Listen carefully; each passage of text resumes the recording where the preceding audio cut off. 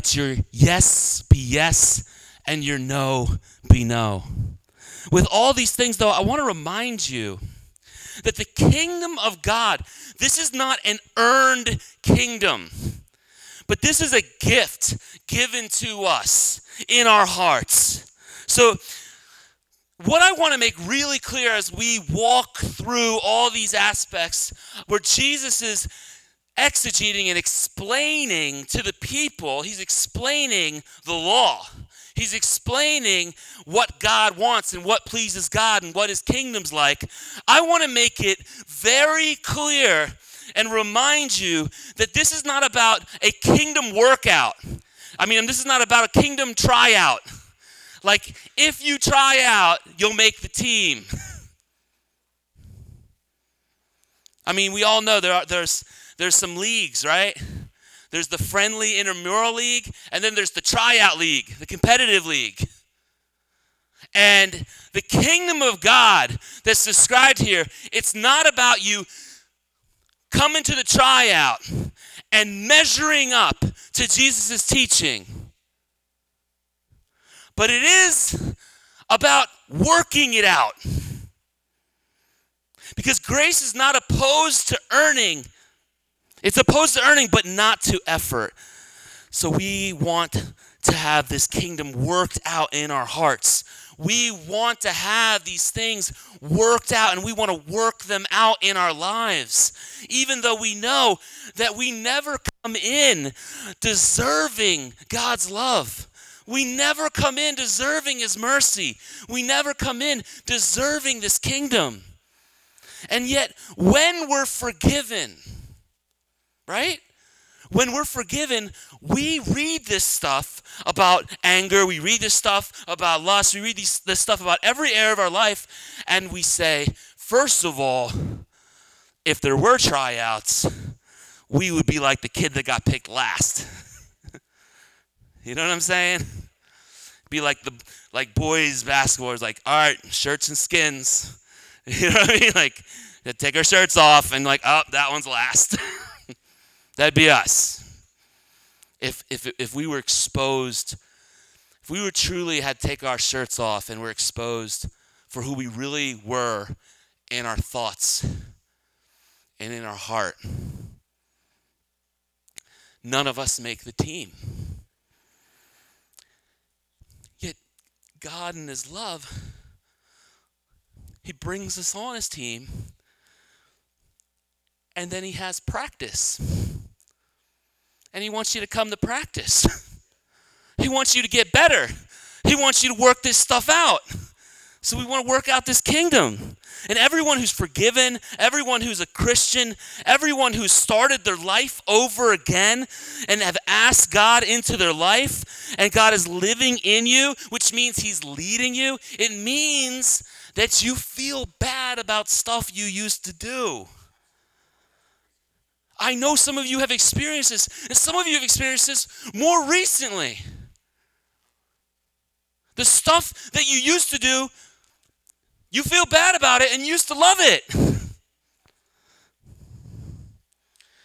And then you hate things that you used to love, and you love things that you used to hate. If that's you, and you're on that path, and you've become new, and you know you're forgiven, that means you have some kingdom working out to do. And it's worked out at the level of the heart. It starts there. So we don't get to read this. We don't get to read this passage or last week's passage. For example, we don't get to read last week's passage and see what it says about divorce and then conclude that, you know what? Since we're Jesus people, we're going to be the kind of church that just isn't for the divorced. Be the kind of people who talks about those things like on the side, gossip, you know. Just be a collection of people who fit the mold. We're not going to be the people who never fight. Remember a couple weeks ago we talked about anger? We never throw hands. We never raise our voice. Never get mad at anyone who makes mistakes. And the people who went down that path, like, sorry, you're not good enough. I call this the Flandersation of the church. You never seen The Simpsons? You know Ned Flanders? What does Ned Flanders say? Homer spits at his face. Homer takes the extension cord, plugs it into his neighbor's house, and has his whole house set up on Ned Flanders' house, right? Homer's cursing him out. And what does Ned Flanders do? Oakley dokley. Neighbor, and has that face, that outward appearance all the time, never showing weakness, never showing sin. Now, the kingdom of God is made up of real people, but the kingdom does bring real change into our lives. So instead of being that church that just like the divorced people are missing, we want to be the church that's mixed with all types of people. But don't hear me wrong here. We also want to be the kind of church where people who were separated experience the miracle of coming back together. We want to be that kind of church too. So we want to be the kind of place where God is at work and where we have grace. Where we understand when we read Jesus' words, as soon as he said, when you look at somebody and you lust after them, you have committed adultery in your heart, we realize it's only God's grace. It's only God's grace that we aren't more messed up than we know we are. And we have no room to judge anybody else. We have no place to judge anybody else. And yet at the same time, that doesn't mean that we sit in who we are and just say, that's what I am, I celebrate it. No, we want the kingdom of God worked in us. And we want to grow in that and in every other area of our life. We want to be healed. We want to be a church that has a place for brawlers. We want to be a place for brawlers, for people who like to fight, for people who scream each other down. And see them be healed and see them take what is true of that anger and take it and channel all that energy into something good, because there's a whole bunch of kids that need some uncles. There's a whole bunch of things that are wrong in our neighborhood that needs people out there, and we got to take that anger and we got to take our dad issues and our mom issues and we got to channel that into building God's kingdom in Gloucester as it is in heaven. So it's not like we just disconnect and just become drones and just nice people that never talk about anything bad, and then to keep people that are trouble to us at arm's length. No. We dive in deep with each other. We dive into the real stuff. So it's in that background we dive into our topic today, which is in Matthew chapter 5. And by the way, we have plenty of these Bibles. And so if you need a Bible in your home and you don't have one, or the one you have is full of like shouldn'ts, this and thee and thou, and it's not totally accessible, it's hard to read, you can have one of these. This is for you. It's for free. Okay, it's our gift to you. But I'm just going to read it for your hearing. We are in Matthew 5, verse 33. Starting in verse 33. Again, you have heard that it was said of our ancestors, you must not break your oath. You must keep your oaths to the Lord. But I tell you, don't take an oath at all, either by heaven, because it's God's throne, or by earth, because it's his footstool, or by Jerusalem, because it is the city of the great King. Do not swear by your head because you cannot make a single hair white or black. But let your yes mean yes, and your no mean no. Anything more than that is from the evil one. So there's a whole bunch of ways to look at this text and come at this text, but tonight I want to focus on how this text is talking about how we use our words and how we can use our words to manipulate other people. Because right off the bat, we see 3 levels of manipulation in this text. We see, first of all, it wasn't kosher. And by that means it wasn't according to the law and customs of the Jews to use the name of the Lord. So you wouldn't swear by the name of the Lord. You wouldn't even say the name of the Lord. It was too holy. And even when it's written down, even to this day, by Orthodox Jews, they'll write, even if they translate it into English, G-D. Because it's just too holy. And so what you have here is you have them getting around that, just like every other example, like the anger and the lust, right? And the marriage, and Moses told us we can just write a certificate and we're good. And Jesus is saying, no. So what did they do? Instead of swearing to God, because that wasn't kosher, they swear to the things related closely to God. They sweared by his holy city. They sweared by the earth. They sweared by the heavens. And then the 3rd level of this is they are swearing not to signal their true honesty, but why are they signaling at all? What are they even trying to communicate?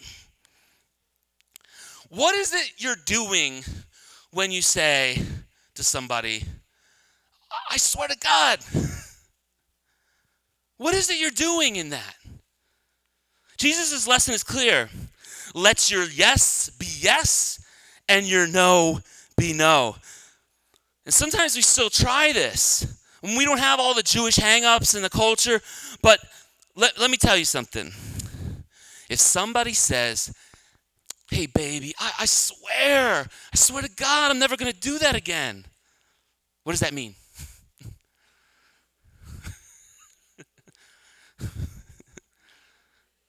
Don't believe that stuff, right? Don't believe that stuff. When your kid says, Dad, I swear I'll never do that again. I've had my kids say that to me. Say these crazy statements like, I'll never be bad again, I swear.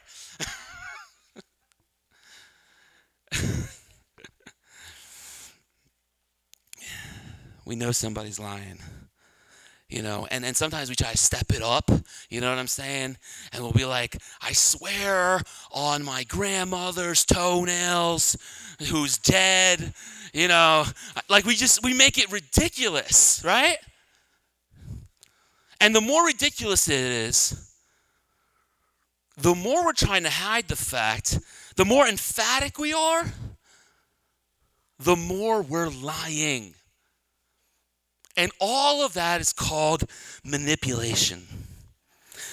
But just like the Lord's teaching on adultery that we did last week isn't just about a married couple and you committing the act of adultery, this is not a teaching exclusively on making oaths.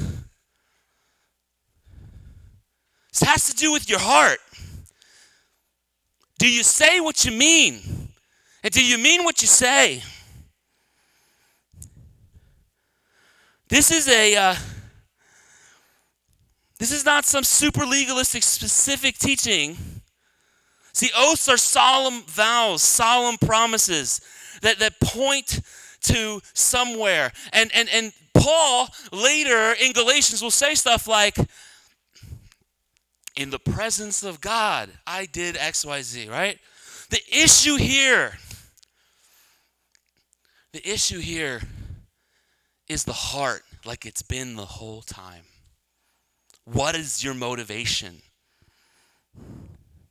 What is your motivation? Here the motivation Jesus is seeking to assault, seeking to beat up, seeking to expose is that motivation of manipulating. He's trying to help his people.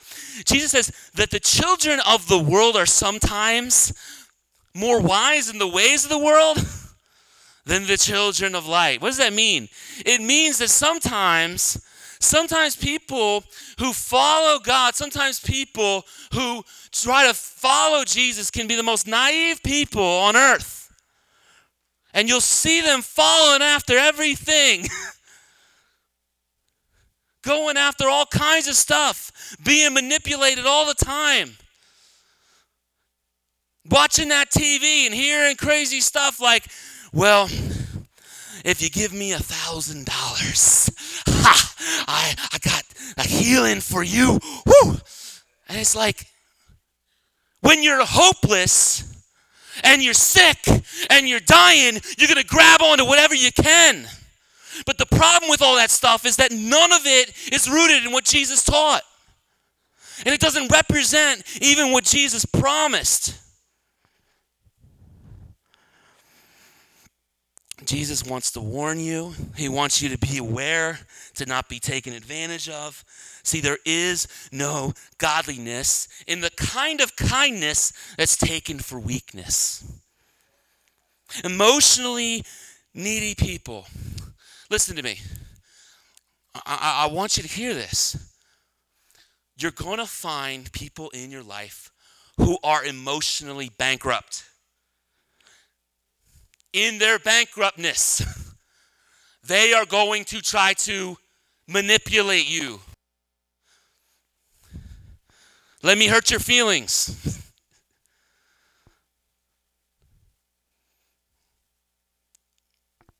Most of us have interacted with each other. Let me hurt your feelings.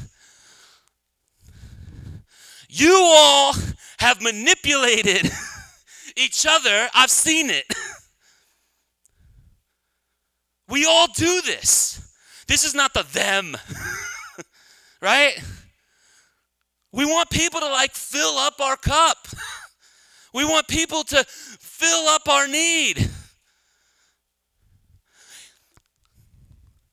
Financially bankrupt people will try to manipulate you.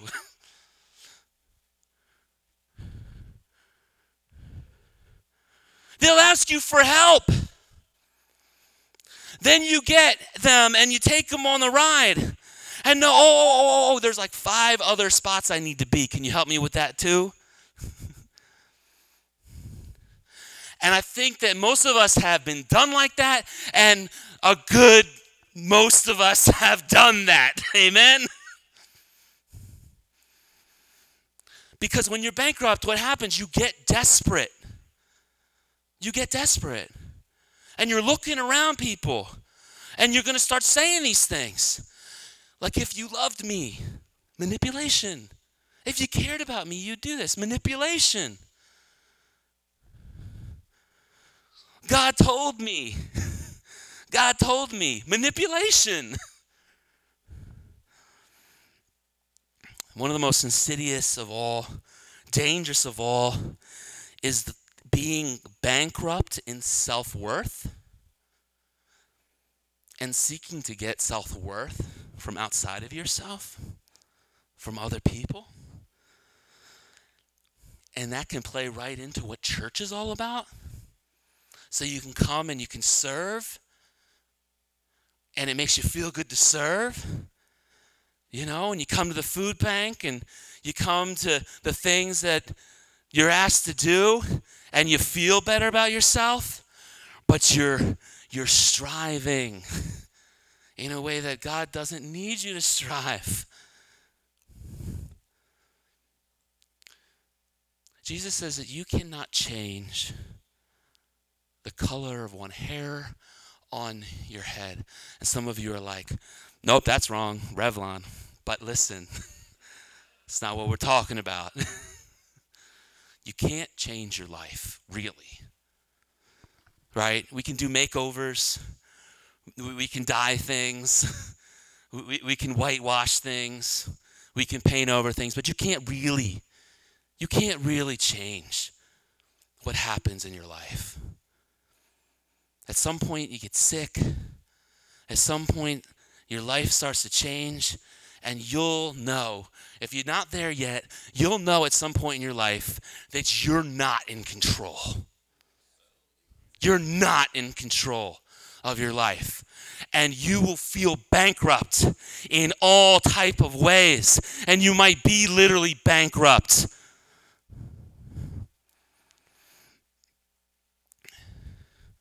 What is God calling you to? Not to manipulate, but to realize that he is the one who's in control. I'm not talking about some high-level evil manipulator stuff. I'm talking about like my 9-year-old daughter, right? She's got a master's degree in manipulation. I know Jade's got a master's degree in manipulation, right? These sweet little girls that look at you and know how to get what they want and have learned that. And what I'm trying to say is that all of us in our different ways, we all have learned these dysfunctional and messed up ways of trying to get things from people and trying to get by in life.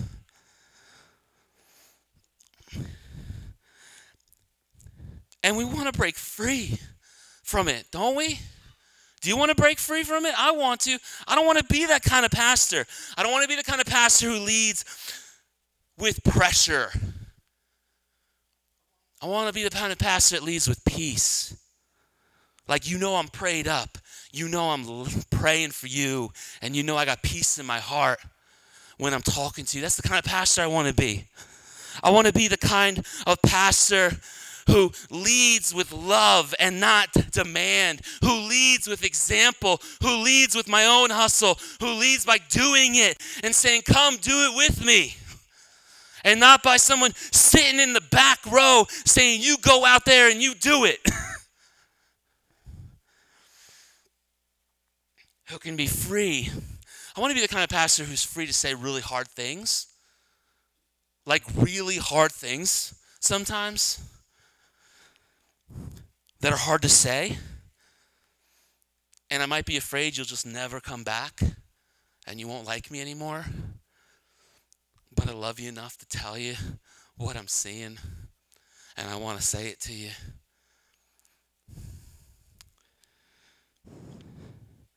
And I want for you to be all those things too.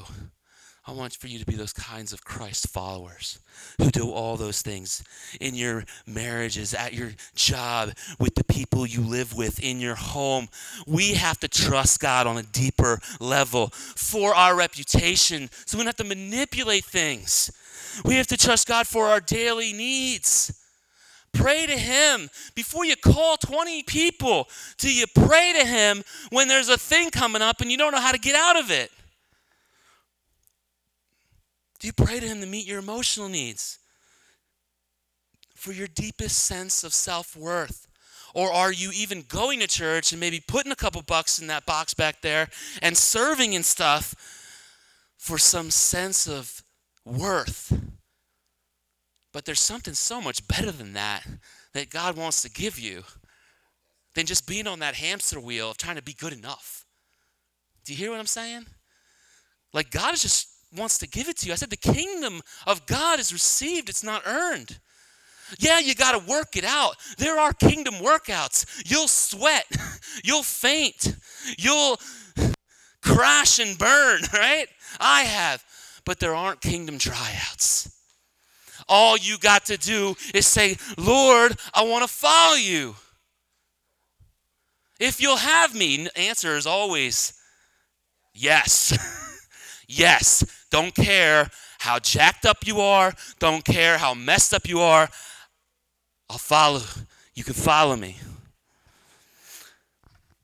Paul says this crazy thing. He says, I am what I am by the grace of God. That is a mind-blowing thing to say. He says that in the context of talking about how he was the last one to see the Lord Jesus.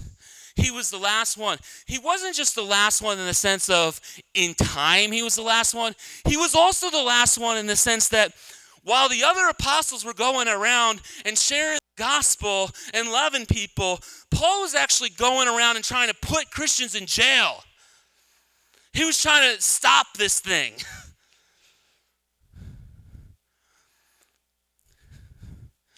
And instead of saying,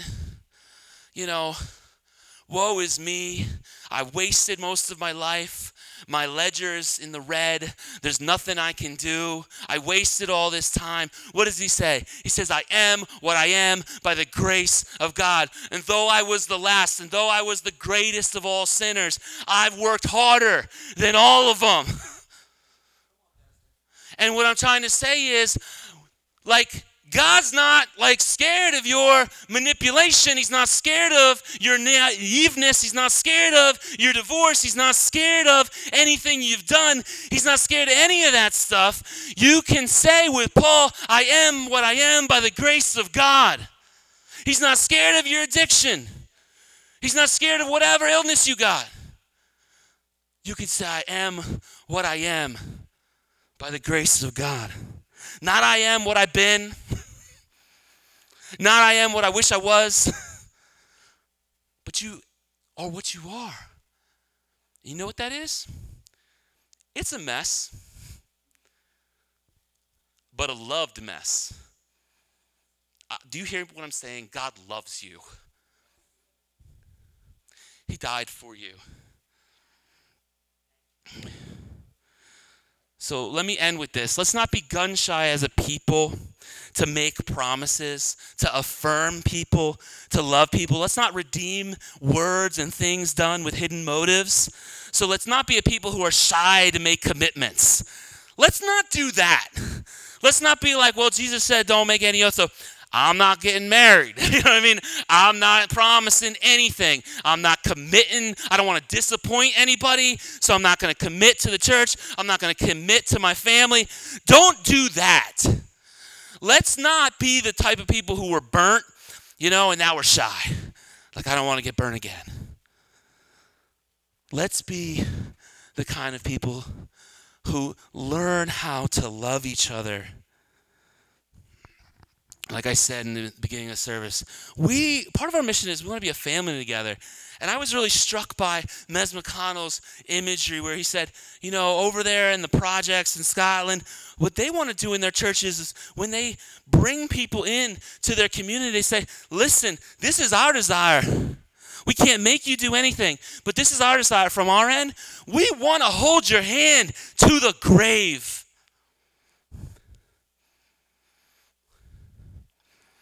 That's my desire too.